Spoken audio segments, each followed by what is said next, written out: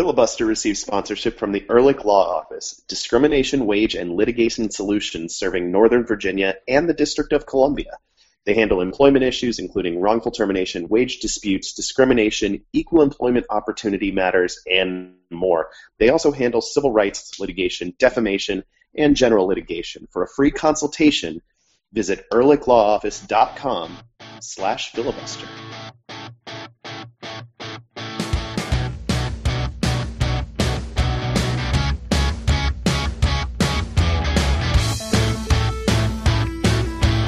So Jason tells us he's actually getting Facebook on his phone after literally years. One of us. One of us. One of us. And Fortunately, this is true.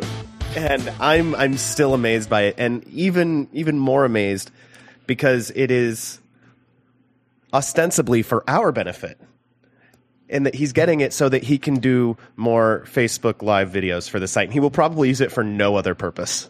That's correct. The first thing I will do when I download the Facebook app is I will seek out a way to turn off all notifications for everything. And if it starts notifying me, I'll even consider like doing the Facebook video and then deleting the app and then re-downloading it before doing the video. If I have to go, I recently had to delete a couple apps that were notifying me even though I had turned off the notifications. I'm talking about Univision Deportes app. Which would buzz me every single day, even after I turned the notifications off. And I would leave the thing open to make sure that it was off when I'd been buzzed, and it would still buzz me. I had to do a similar sort of thing for the 442 app. I had to delete it. Because it notifies even after you say, don't notify me? Yes, and there were far too many notifications to begin with. Okay. Yeah, the StatZone app is pretty hardcore about that. Yeah. If the Facebook app is like that, I will be deleting it and then downloading it again week by week, every week, but only to do Facebook Live videos to talk about DC United with our readers and, stragglers from the internet who wander in and don't know what the hell's going on. Hopefully some of those stragglers are listening. Yeah, if you're listening to this and you don't know what the hell's going on, please stick with it for as long as you can. I mean, that might be 5 more minutes. I don't know.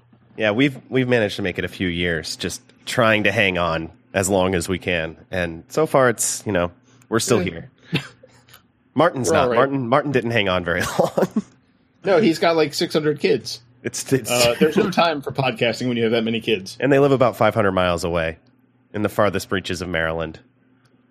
I mean, that's like we're going to make the distance grow with the number of kids. Yes. Every kid, he just moves further away. Yes. I mean, he lives in Spain, right? He's on a barge in the ocean, headed to Spain. He's not there yet. He's somewhere down, and he went down through the South Bay, and there will be the southern. With 3 more children, he will get to Spain. That's how it works. So, talk to us next week. Hey, welcome in. This is Filibuster, the Black and Red United podcast. I'm Adam Taylor, joined as always by Ben Bromley and Jason Anderson. We're all from blackandredunited.com, where we write about DC United, the U.S. men's national team, the U.S. women's national team, the Washington Spirit, the Richmond Kickers, and whatever else happens to catch our addled minds on a given day. Today, that would be DC United winning a soccer game in Kansas City, despite some pretty terrible circumstances around that game. We're going to talk about that. We're going to talk about the Copa America Centenario, at least briefly, which kicks off this Friday night. So that'll be fun. And we will bring in a good friend of ours, Dave Clark from SounderAtHeart.com, to preview Seattle's visit to RFK Stadium in DC United this Wednesday night. Before we do anything, though, Jason, what are you drinking?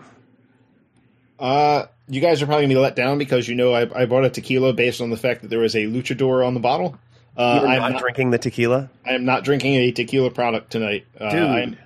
I bought a lot at the liquor store in this outing, so I have a wide range of things I could have. And tonight I've got Victory Brewing's Golden Monkey. It's a Belgian-style triple. And for an American brewed Belgian style beer, it's pretty close to the real deal. And it does have a monkey on the bottle. And you're a Belgian beer guy through and through. Yeah. So, I had heard very good things about it, and I think I have had it in the distant past, and I just never bought like a 6-pack before. But while I was in the store, I happened to see it, and Everything else I was buying was not in a cooler because I was at Total Wine, which has a small selection of cold products and a large selection of warm products or room temperature products. And I wanted some beer when I got home. So I purchased this for that and for now, it turns out, in the future, which is the present. So how does the Golden Monkey compare to the Golden Drac, the Dragon Boat of War? It's not on that level, either in flavor or in presentation of the bottle, which is completely absurd in the best way. I don't mean that as criticism at all. I think those bottles are fantastic.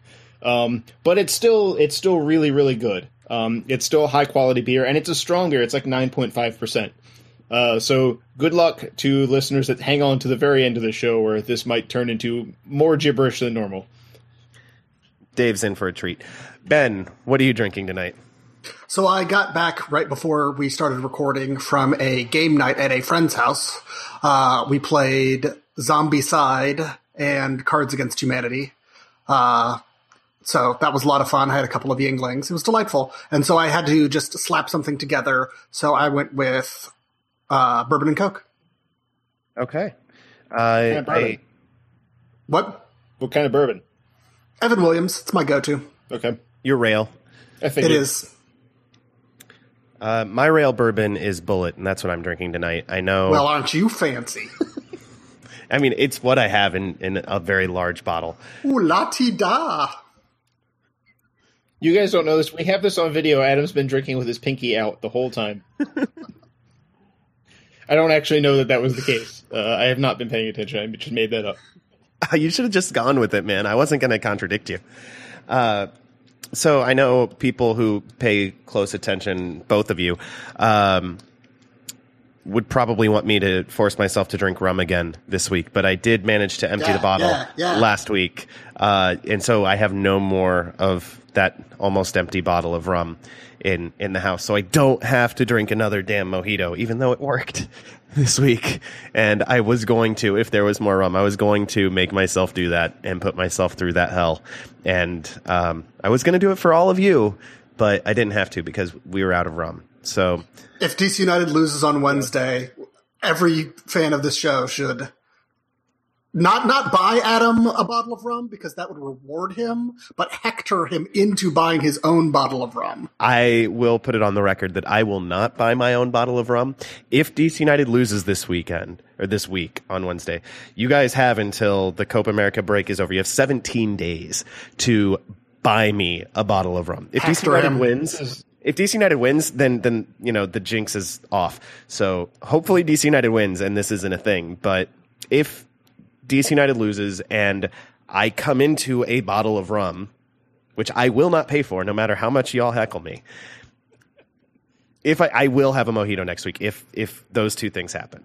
Unfortunately, I want DC United to win more than I want Adam to have pain from drinking more rum. That makes I think we're all on board with that. Yeah. And I'd like to advise our listeners that you can get a bottle of Ron Rico for like $8. It has to be drinkable. No. Okay. It has to be drinkable. I didn't hear then that. Ron Rico is out. That was not part of the deal that I just heard. I am amending the deal. Listeners, my legal advice to you. There's no acceptance. This is a contract that's only accepted upon performance. So I don't think that's true. Change the terms up until a bottle of rum is in my possession. I think we had a legal contract. I think tort really law is on my side. Torts. I don't know. I don't know what a tort is. It's contracts. This is not torts. Even I know that. Although I had a professor in law school who taught the entire class from the perspective that there's no such thing as contract law anymore. It's all torts. See? But that's it. This is obviously contracts, not torts. Let's talk about soccer in a game that was just like last Friday night's loss to Philadelphia, except for being exactly the opposite. DC United won 1-0 at Sporting Kansas City on a late goal from debutant Al-Haji Kamara, coming in and scoring 33 seconds into his MLS DC United debut. I was pumping my fist a lot when that goal went in, not just for DC United, but for Kamara, because damn, what a story. I think most people listening to this know the background there. He was on he was on a Swedish team last year that won the league and got into the Champions League in Europe, and he went through a physical early this year and was told he has a congenital heart condition that doctors in Europe do not allow athletes to play through. In the United States, depending on the severity of the condition, they will let you play through it because it's it's uncommon but not especially rare of a condition, and it can be managed. And his is not that severe, according to two of the best cardiologists in the United States. So he was signed and now has an MLS goal, and not just any MLS goal, the fastest debut goal in MLS history, 33 seconds into his debut as a substitute. Ben, how about that goal, man?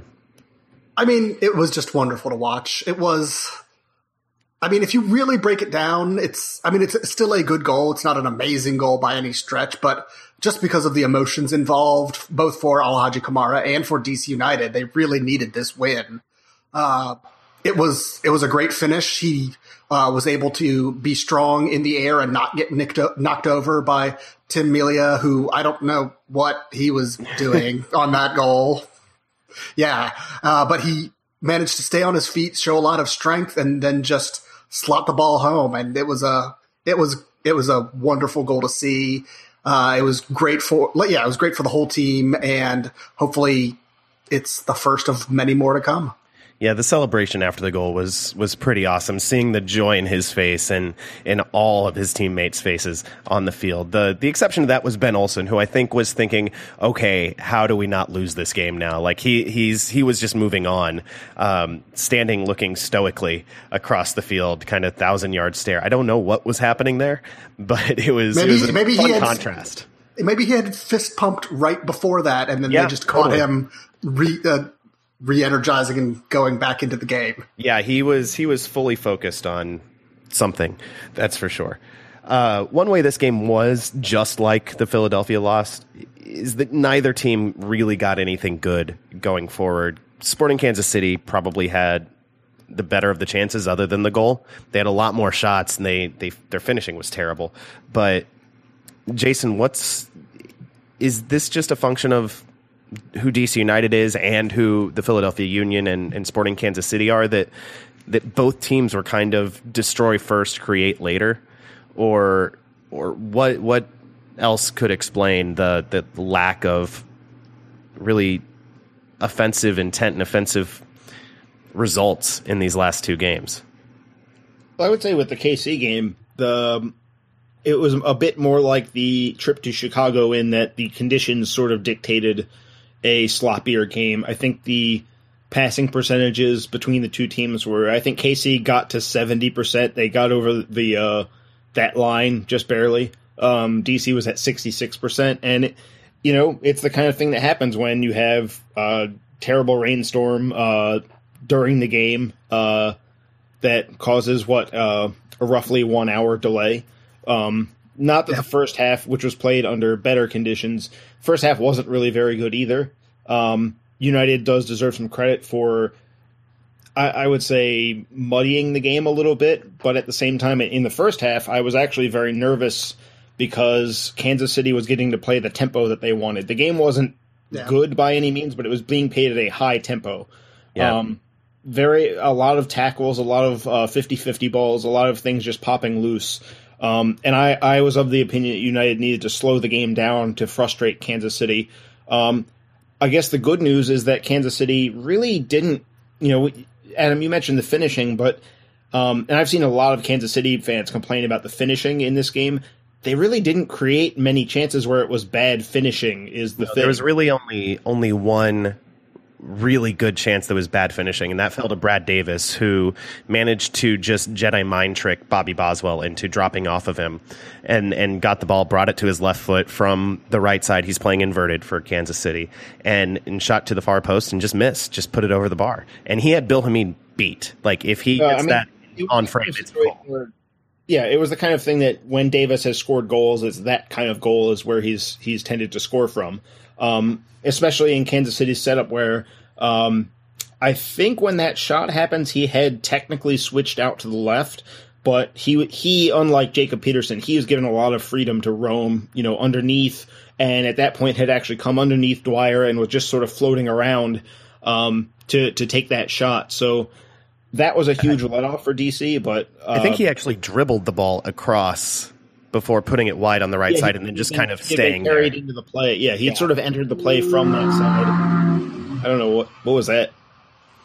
Somebody driving close to double the speed limit down my 25-mile-an-hour suburban road. Good luck. Yep. But no, that was really it for Kansas City. They took a ton of shots, but a lot of them were challenge shot. I will say that United gave up, I think it was 10 shots inside the 18, which isn't very good, but they were challenging those shots in the end. There were a lot of contested headers, shots where the player was rushed, where he had to aim high to get over somebody. He ends up putting it over the bar.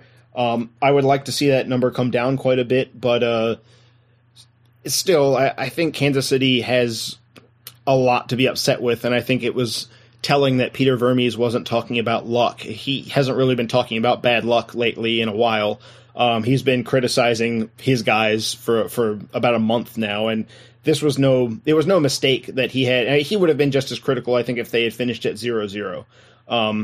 And for them to lose the way that they did, I'm sure is pretty galling for them. But the Philadelphia game, I thought the Union were more of a challenge for United, especially as the game wore on. I think the Union kept believing that they were going to find a goal somewhere, whereas Kansas City, psychologically right now, they're in such a bad place that I think that after maybe the 70th minute, they started to just sort of give up on the idea that they were going to win the game. They had that air of a team that felt like they were going to find a way to not win, despite having 18 shots to, I think it was 18-6.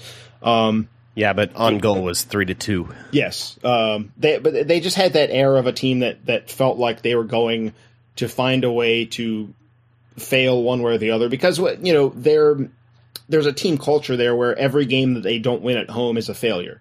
They're pretty good at creating an internal pressure on themselves as an organization, but that's a double-edged sword, because right now what they need is to feel relaxed at home, and they didn't look like a team that felt confident and relaxed. They look like a stressed-out team for 90 minutes, and I would have liked to see a better game out of United, but at the same time, without Saborio, without Birnbaum, without Nyarko, without Rolf, it's hard to find that much to complain about. I will say, though, that 18 shot attempts is not great, regardless of opponent or location. It's just it's a number that should come down. But United got the job done. And Bill Hamid only really had to make the one big save at the very end. That was his one big moment where it was like, oh yeah, we've got Bill Hamid in goal. He can do things that no one else in the league can do. Yeah. Ben, as Jason said, we have Bill Hamid back. He did make one big save, and it was almost like you'll appreciate this metaphor.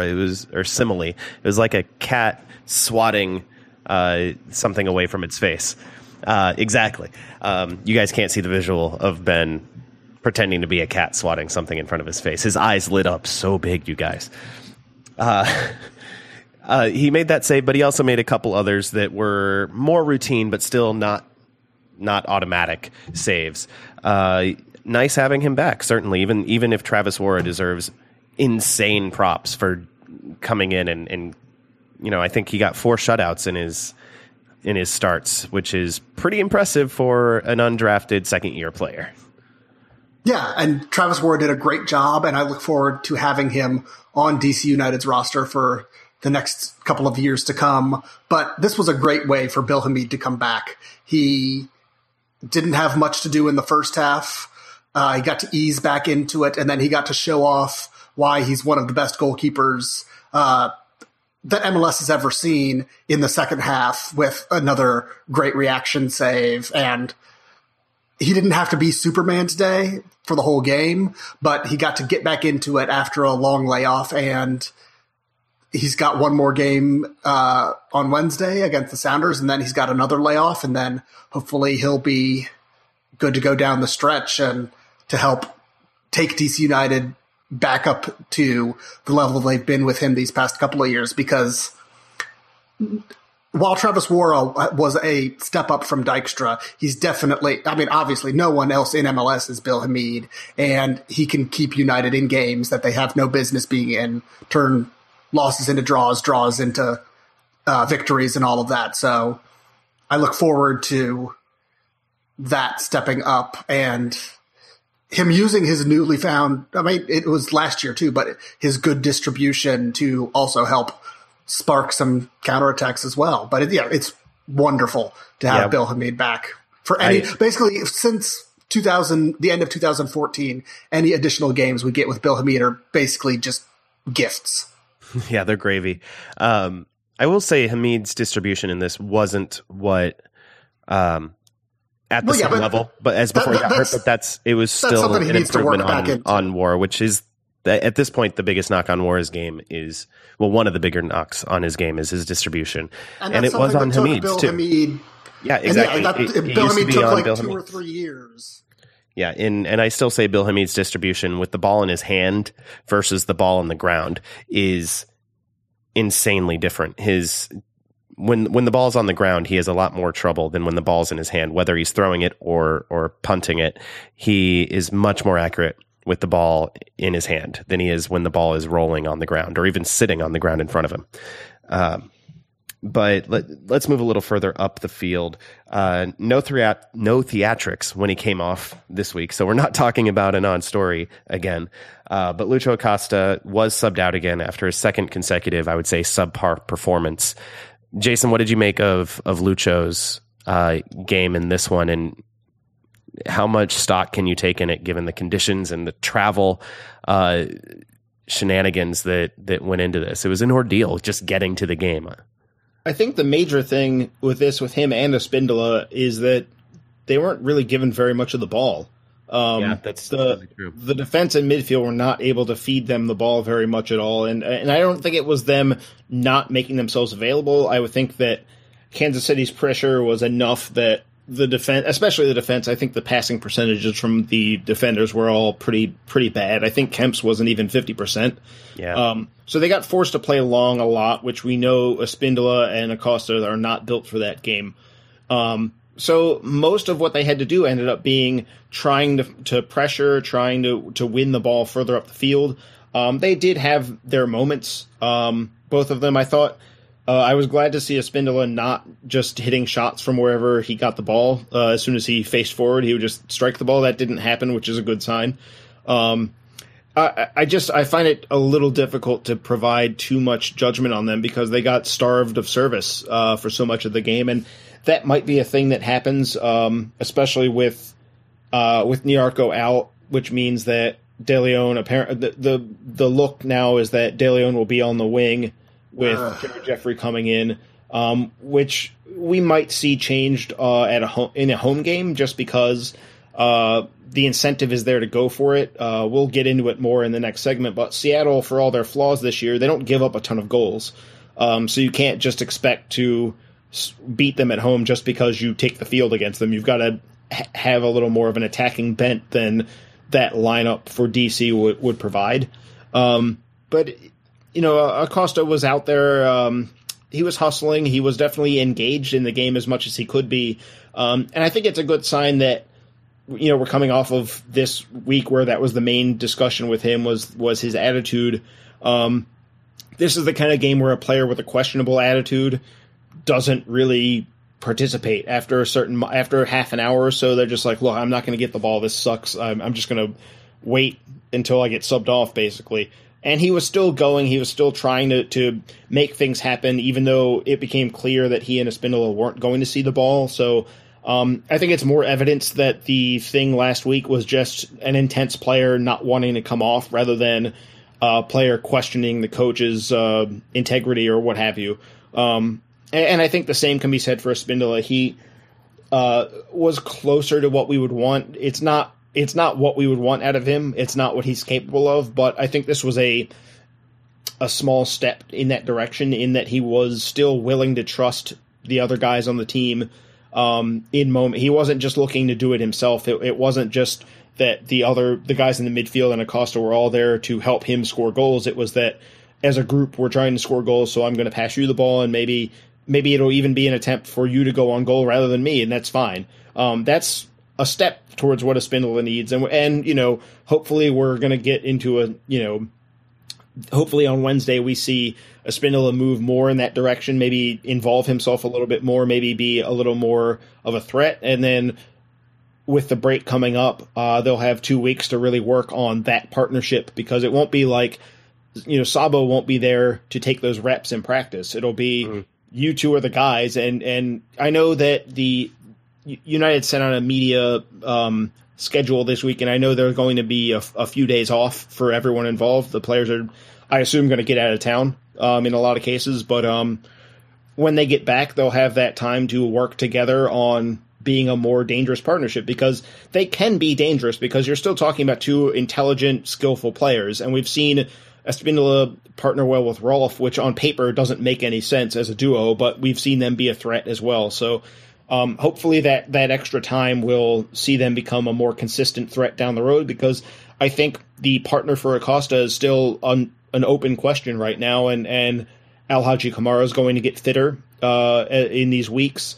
Sabarillo is going to come back, and he's right now still the team's leading scorer, so it's not like he's thinking, well, I'm going to go back to the bench now. And, you know, the transfer window comes open pretty soon, and if no one is staking a claim for the job right away, United might also look for a striker. So there's outside pressure as well as inside pressure on who becomes the partner for Acosta, and I'd like to see Espindola make his best stab at that. And if he doesn't win the job, then so be it. At least we know he gave his best, and that's a good sign for United. If a player of that quality is playing at his best and still isn't getting on the field, that means that something awesome is happening elsewhere. So back in the defense, Kofi Opari was named to this week's MLSsoccer.com Team of the Week after coming in and deputizing for Steve Birnbaum, who's off with the U.S. national team. So big props to Kofi there. He came in. We got a shutout. That's literally the stat line on the Team of the Week. Normally it'll be like so many clearances, so many interceptions. For him, it's no goals conceded, which I don't know if that's a good or bad thing, but he's in the first 11 for the Team of the Week. So honestly, I think that was we got to recognize somebody for getting a shutout as a defender in that game. It's more of a group achievement award, and they just sort of picked somebody. I think with Kemp's passing percentage we touched on, we couldn't really pick him, but you could have picked Franklin, and maybe the fact that Boswell lost Davis on that one shot is the tiebreaker there. Yeah. But I mean, Hamid didn't make enough saves for you to be able to say, all right, we'll just give it to their goalkeeper because he made a bunch of saves. That didn't happen. So, you know, it really is sort of picking a name out of a group, which happens with Team of the Weeks all the time, because it's difficult to find the time to watch 20 hours of soccer after, 2 days after the games have been completed. It's difficult, it turns out. And Unless even you're when Jason Anderson. Even if you're Jason Anderson. And even if you do watch all the games, sometimes there's still pressure to say this team had a really good defensive game or a really good game in whatever respect. You have to have a representative from that team in the first 11. Yeah. And there's pressure to say that. Like, even in the comments for this Team of the Week, it was like there needs to be someone from the Rapids in this first 11 in this Team of the Week. Even if none of them had a superlative individual performance, The team performance seems to demand that one of them be there, which, whether you agree with that argument or not, it's still, that pressure is there. Either way, Kofi Opari in the Team of the Week. Hooray, Kofi Opari. Woo! Let's turn our attention now to Jurgen Klinsmann's United States men's national team. And I know what you're thinking. Do we have to? That is what you're thinking. That is what everyone's thinking. Ben is here to be the id of this show. To be or either that or the voice of the listeners. I don't know. However you want to think of that. But Copa America Centenario kicks off Friday night. The USA plays at 9:30 on Fox Sports 1. They will take on Colombia in the South Bay out in California. And I'm feeling strange about this tournament, because 2 weeks ago I was incredibly down. I was pretty well convinced we were not going to win a game, let alone survive the group. And now we're coming off a couple of friendlies that were both wins and 3 straight halves of playing a reasonable system. under Jurgen Klinsmann, which is 2 halves longer than that's ever happened that I can remember, at least since the World Cup. The United States has switched to a 4-3-3 with Michael Bradley as a number 6, locking down defensive midfielder, and then a couple of box-to-box guys in front of him. Jones, Bedoya, Nagbe have all played in that role. And it's weird. I'm feeling not terrible about the U.S. men's national team for the first time in a long time. And it's weird. And I want to know, Ben, how long will this last? Will it end as soon as the lineup comes out for that Colombia game on Friday? Because that's what I'm worried about at this point. If it lasts longer than that, it's gravy. But I'm pretty sure it's going to end as soon as Jurgen Klinsmann announces his lineup. I think for some reason Jurgen has this practice of doing ridiculous things, and then 2 games before the major tournament, he did this before the World Cup 2, he finally switches to something reasonable. But he hasn't given those players any time to play together, so they don't play up to their full potential. I think he's gonna do something reasonable with this lineup. Kyle Beckerman is past it at the international level. He's done. So he can't be, especially against Colombia, he can't be a starting defensive midfielder for this team. So it's either Michael Bradley or Jermaine Jones, and you want the discipline of Michael Bradley there rather than the Jermaine Jonesing of Jermaine Jones. And then other than that, if he's playing, the other big thing he is going to do that he probably shouldn't is start Clint Dempsey as a number 9. But I think we're just going to have to live with that. If that is the least reasonable thing he does, then it will be a freaking miracle. Yeah. Oh, I mean, he needs to stop doing weird things with his fullbacks, but this is from the guy who said that anybody can play left back. So I'm not surprised that he's going to have Michael Orozco as a right back, and I don't know, he'll probably put himself in as left back. That's Michael Orozco, national team starter at this point. Yeah, which is it'll be Michael Orozco and Edgar Castillo, and we're all going to weep. I don't know. I think Yedlin will be on the field as a fullback, and Fabian Johnson probably also, which is not his best position. I'd much rather him be up on the wing in place of, say, Jassy Zardes, who did score twice against Bolivia, mighty Bolivia. But this kind of all goes to the misuse of players that has become the whole reason we'd be so negative. Mm-hmm. We have a perfectly good left back that we don't have to play Fabian Johnson at left back. His name is Jorge Villafana. He has been inexplicably ignored. He is playing at one of the best clubs in Mexico. He starts week in and week out, whereas Edgar Castillo has often struggled to get those starts and has been bad at the national team level for a while. We have a lot of evidence that he's not good enough for this level of play. Even Eric Lehigh would be better than Edgar Castillo. I don't see Lehigh on a regular basis because he's in the championship, and somehow that is borderline impossible to watch anywhere unless you are in the stadium. So that's a different problem. But I assume that he probably is better than Castillo. But if you're just stuck with the roster as is, if you assume that this is the best 23, which it clearly is not. Then Fabian Johnson does have to play left back because we have some people that can play left midfield better than our other available players can play left back. The loss of Johnson moving back is it's there. It's a real loss, but it's not as severe as playing him further forward and then just hoping for the best with the available left backs, which is a nightmare. This all could be dealt with by calling in Villafana. It's a very straightforward and easy way to fix the problem, but somehow he gets ignored. And we know that Jurgen watches Liga MX. Yes, because he calls in a bunch of other guys that are playing there. Though he knows he says he watches.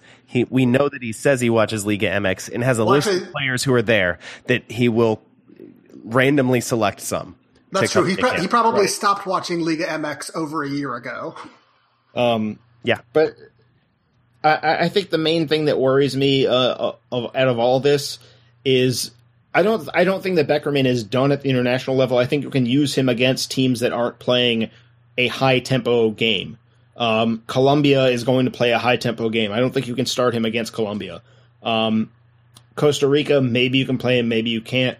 But in any case, what worries me is that we're going to see Bradley playing with Jones and then Beckerman starts against Colombia, not because it's going to be because Klinsmann doesn't look at the other team and understand what that game needs. It'll be like, well, we need our most conservative lineup for this game because Colombia is really good, so let's just do this and that, and that'll be what works.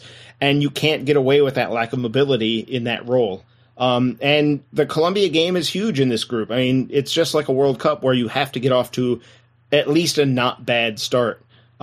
Because otherwise you face two almost must wins from there if you lose the opener. Colombia is the best team in the group. I don't think anyone anywhere would doubt that. So they have to find a way to get through that game and not concede. And I think that requires giving Colombia some reason to be cautious, and that will come from playing Bradley in the number 6 role. Personally, I think Darlington Nagbe has done more than enough to start.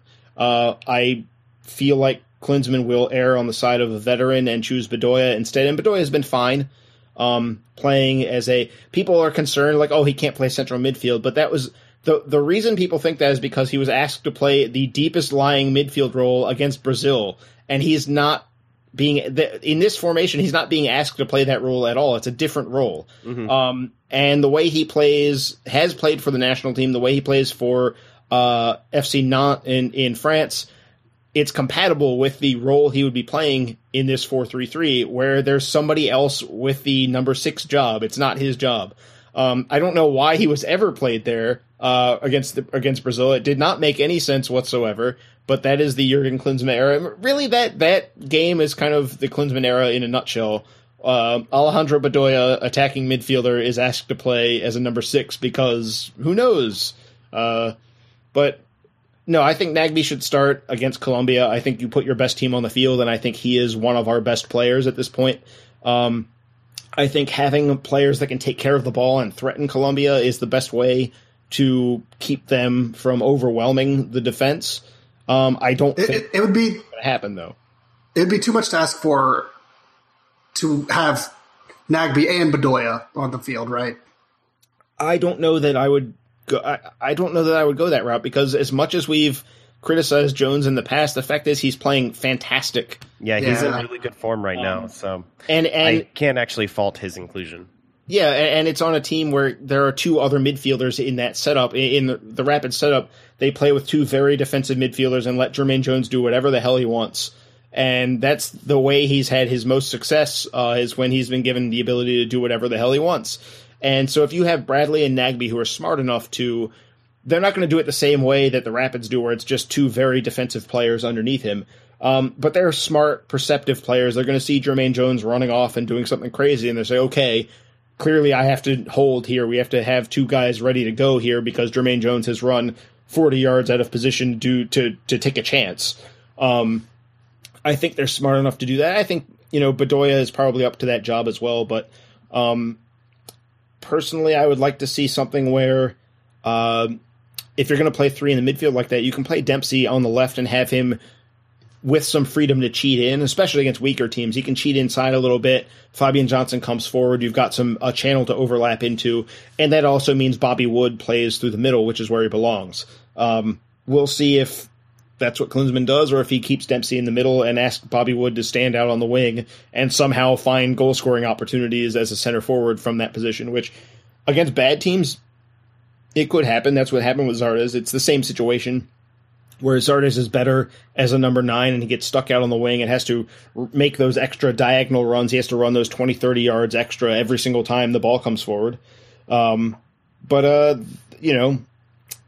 Tactics that make sense is a luxury we will have to wait until the fall of 2018. We have the chance. I shouldn't say we will get the chance to have sensible. We have the opportunity to have a sensible national team. It remains to be seen how U.S. soccer will bungle this and ruin everything. That said, in the short term, we are all rooting for the USA to confound our expectations and actually do something at this tournament. Friday night, 9:30, Fox Sports 1 for that one. We will be right back with Dave Clark to preview DC United's visit from the Seattle Sounders. So stick around. This is Filibuster, the Black and Red United podcast.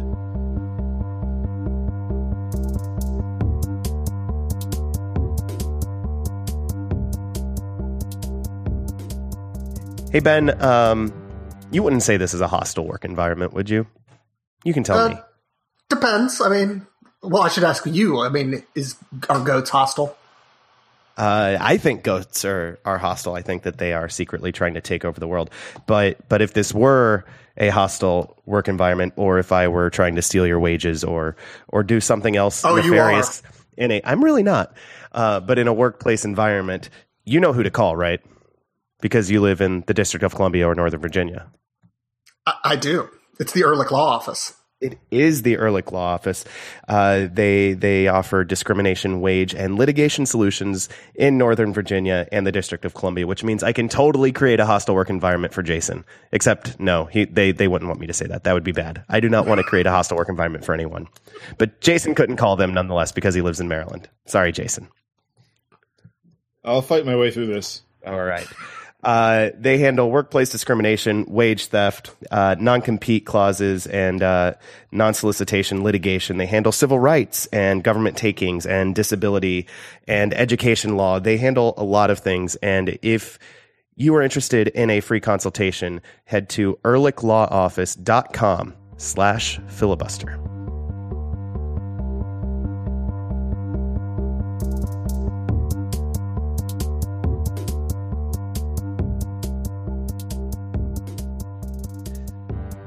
Seattle Sounders come into RFK Stadium Wednesday night on a 3-game losing streak that includes giving up a lead in a 2-1 loss at New England on Saturday. They sit 9th in the Western Conference, 13 points from 12 games, which actually is exactly where DC United was before the Sporting Kansas City game. To help us preview this matchup, we have Dave Clark, good friend of ours from SounderAtHeart.com. Dave, welcome back to the show. Glad I could be on this week. Thanks for having me. Of course. You know our tradition here. What are you drinking? I'm going to be having a 60-minute IPA from Dogfish Head. I would go 90, but currently the Sounders don't go 90, so I figured the 60 would be a better fit. Hey, we're big fans of Dogfish Head out here. Good East Coast, Mid-Atlantic beer, so we appreciate that. So the first thing I want to ask you about is Seattle's attack, which over the last couple of years has been pretty high-flying. This year, though, 11 goals over 12 games. Major departure, major fall from last year. What's going on? And please tell me it's more than just Obafemi Martins went to China. I mean, that's a huge part of it. Losing an MVP candidate who is nearly the caliber of Robbie Keane. Yeah. Robbie Keane's clearly the best DP in MLS history. Obafemi Martins belongs in kind of the next tier conversation. Losing him is a big deal. None of us really expected it to fall off like it has. And part of that is because the dynamic between Clint Dempsey and Obafemi Martins isn't there. Clint is a shell of his former self. And in this 4-3-3 that the Sounders are running, Clint's been both the central attacking mid, the left wing, and the center forward. None of those are great spots for him. So he's only gotten 2 goals. One of them was on a free kick, so that's not good. Tied for him with 2 goals and second on the team is Chad Marshall. When your center back has the potential to be a leading scorer on the team, things are never good. I think you guys dealt with that but a few years ago, but own goal beat him out. Yes. So yeah, I mean, the Sounders' attack is basically the same as what you guys had that year. It's bad.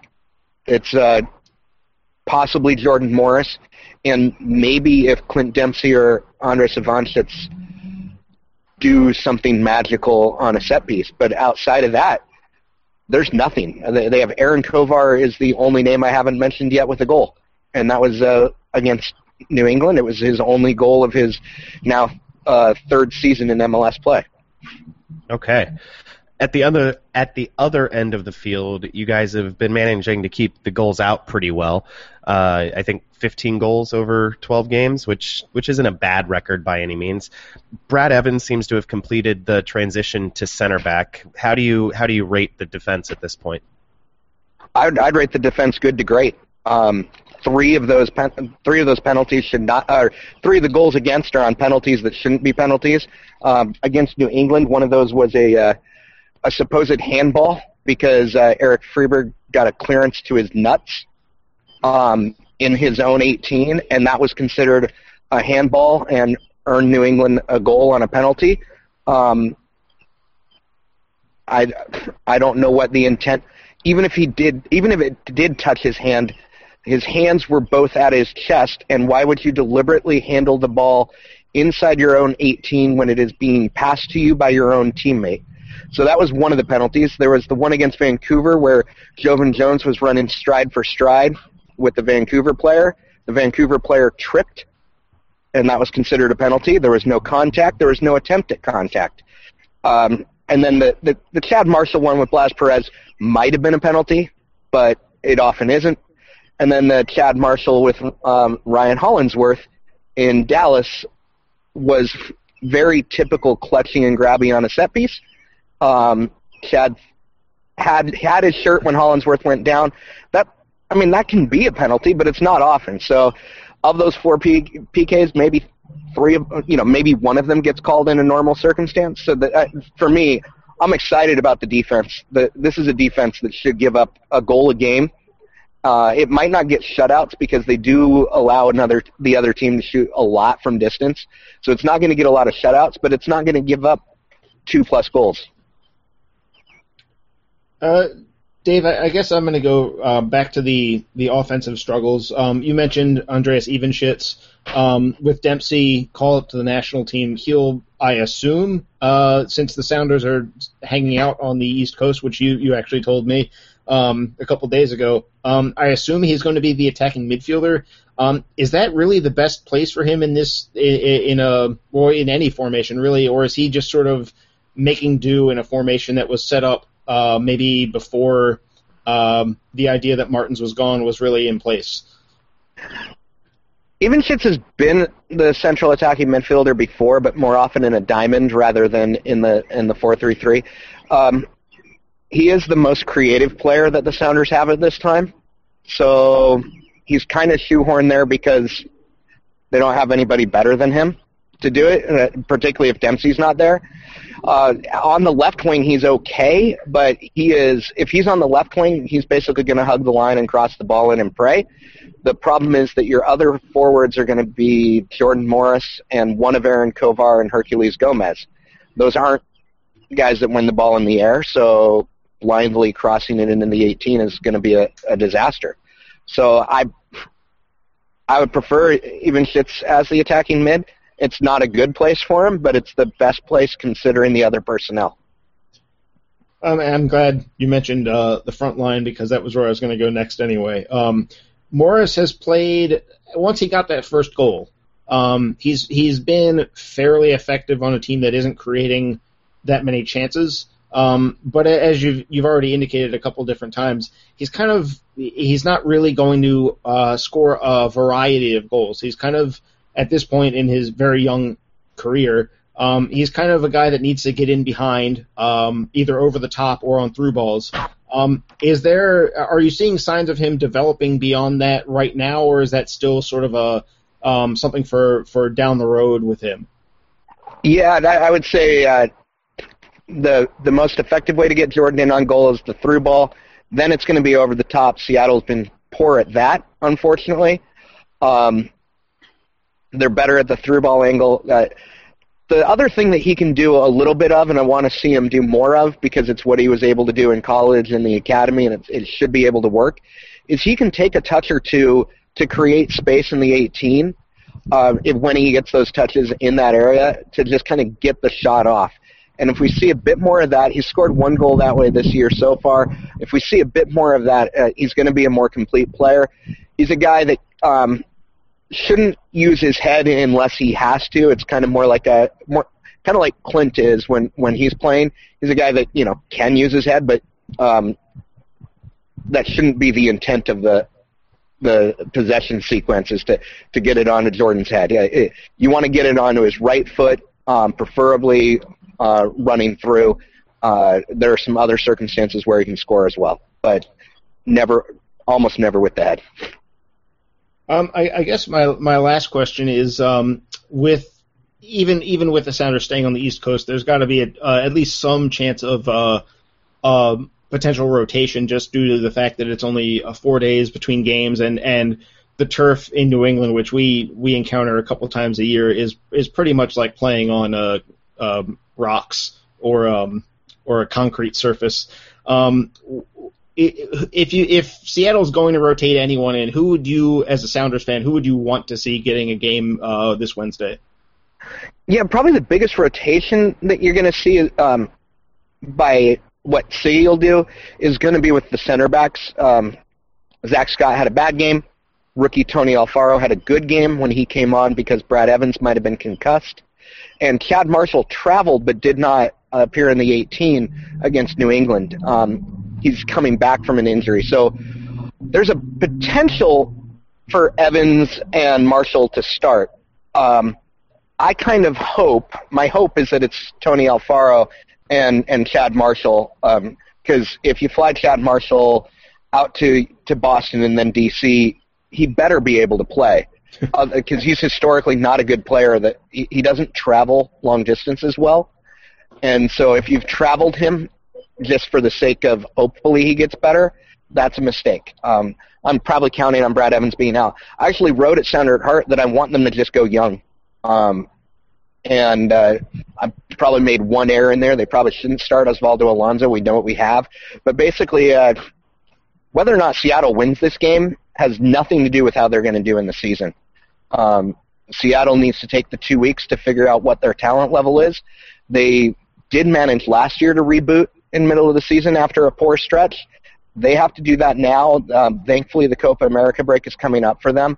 They have to figure out whether or not the young kids can play. It was good to see Alfaro get that time. They might try Jovan Jones in a more attacking position. Whether it's probably going to be on the left wing. I'd like to see him central because I hate his crosses.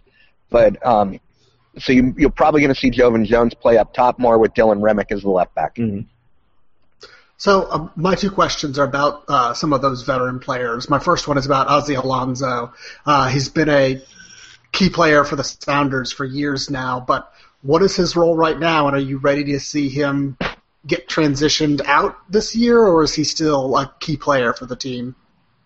He's currently a DP with the squad. They tried to get rid of him in this offseason, and there wasn't really a market for him. They can easily make him a TAM player. The DP is fancy MLS accounting right now. The good thing is this year he is as close to the best 11 version of Ozzy Alonso we've seen since that year he won the best 11 player. What's interesting is when Christian Roldan starts with him, Roldan plays that more destroyer number 6 spot, where Ozzy is more than number 8 as the box-to-box guy. It's a more effective use of him. He's a great passer. It's not something that he had in his early days. 09 to 11, he was purely a destroyer. We've seen him develop some interesting passing skills, and I like it when he can get forward more often. He isn't his rare shots. They're almost always from distance. Are no longer field goal attempts in the NFL. He's keeping them low, which means they might be able to score. So I like him as that more forward player. I think that he is a quality TAM level player. They're going to move on in a year or two just because, let's be honest, this is year 8 for Ozzy, year 9 as a professional. So eventually you're going to have to move on. He's going to price himself out, or he'll have to eventually find a place where he can have a part-time role. And then my other question is about a player that most MLS fans love to love, even though it's been years since he's been effective in this league. But Herculez Gomez got a start last week. Also, similar question, does he have anything left in the tank, or is he basically filling up a roster spot at this point? The good news for Sounders fans is Herculez Gomez is essentially Toronto's problem. Seattle is not really paying him. If you consider him essentially a veteran at basically a minimum salary or slightly above that, there's plenty of value in what he does. Unfortunately, Seattle needs to start him right now because both Clint Dempsey and Hato Valdez are away for the Copa America. Olix Anderson, who is another of Seattle's forwards, young kid from St. Vincent and the Grenadines, he is injured, so you're down 3 of the forwards right then. So you're down to essentially Herc has to start, and that's no longer any good. Herc can do a good 20-25-minute shift. His presence in the locker room and in the community has been wonderful, but with his contract up at the end of June, I wouldn't be surprised if he's no longer a player here. Dave, how hot is Siggy Schmidt's seat right now? I don't think that the club is going to fire him in middle of the season until it's clear they can't make the playoffs. Firing him right now would only be useful if you thought the talent on the team was good enough to make the playoffs, and that the only reason they weren't performing was because Siggy had lost the locker room. And I don't feel like they've lost the locker room yet. And so at this point, you've got to ride him until you can't. That's going to upset a lot of Sounders fans. Amongst the fan base, his seat's pretty hot. But I mean, there have been Sounders fans calling for Siggy's head since year 2 or 3. Actually, year 1. When you guys came into the league. Yeah. So, yeah, I may have underestimated that. So among the fan base, I imagine his seat's always been, at least certain segments of the fan base, always been pretty hot.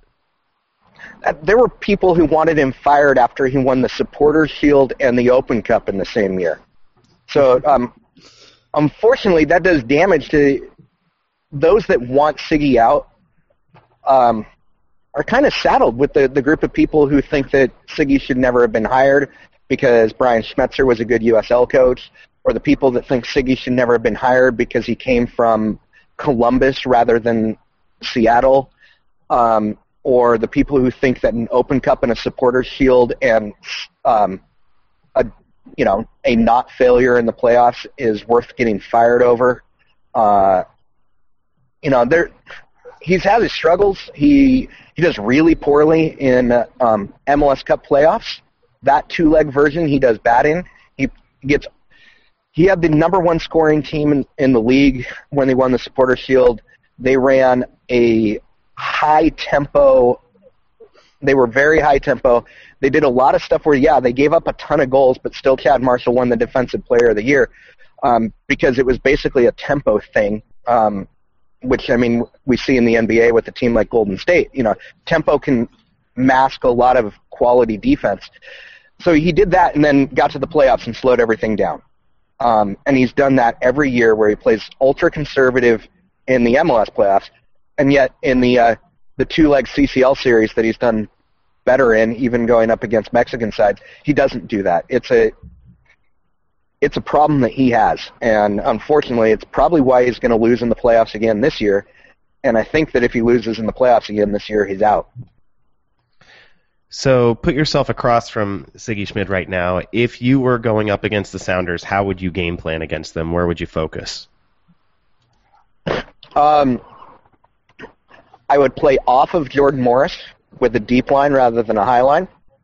I would apply midfield pressure on Ivan Schitz and Eric Freeberg, which would basically mean that Seattle has no creative players left to get Morris the ball. I would go down easily in the box because...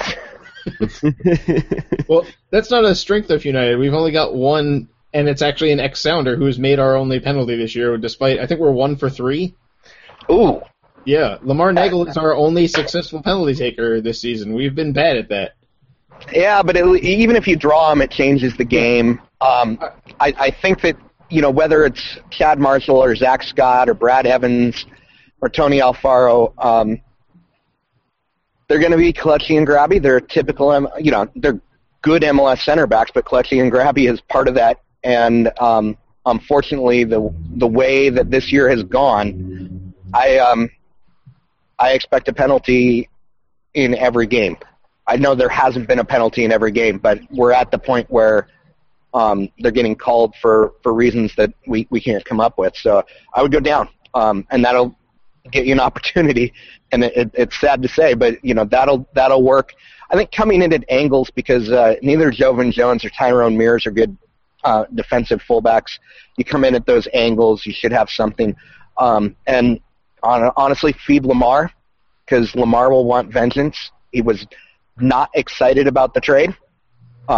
Yes, it meant that he was able to start, and he was able to kind of rehash his career. But I think if the Sounders and Lamar Nagel knew that Obafemi Martins wasn't going to be here, Lamar Nagel would be that left wing right now here. They probably got rid of him a little bit too early, and I expect Lamar to have a strong game against Seattle. All right, Dave, that's all we've got for you tonight. Thanks for coming on the show. Why don't you tell our listeners where they can find you? Oh, yeah. I'm the founder of SounderAtHeart.com, so you can see a lot of my writing there. You can also, we tweeted at SounderAtHeart or Facebook/SounderAtHeart.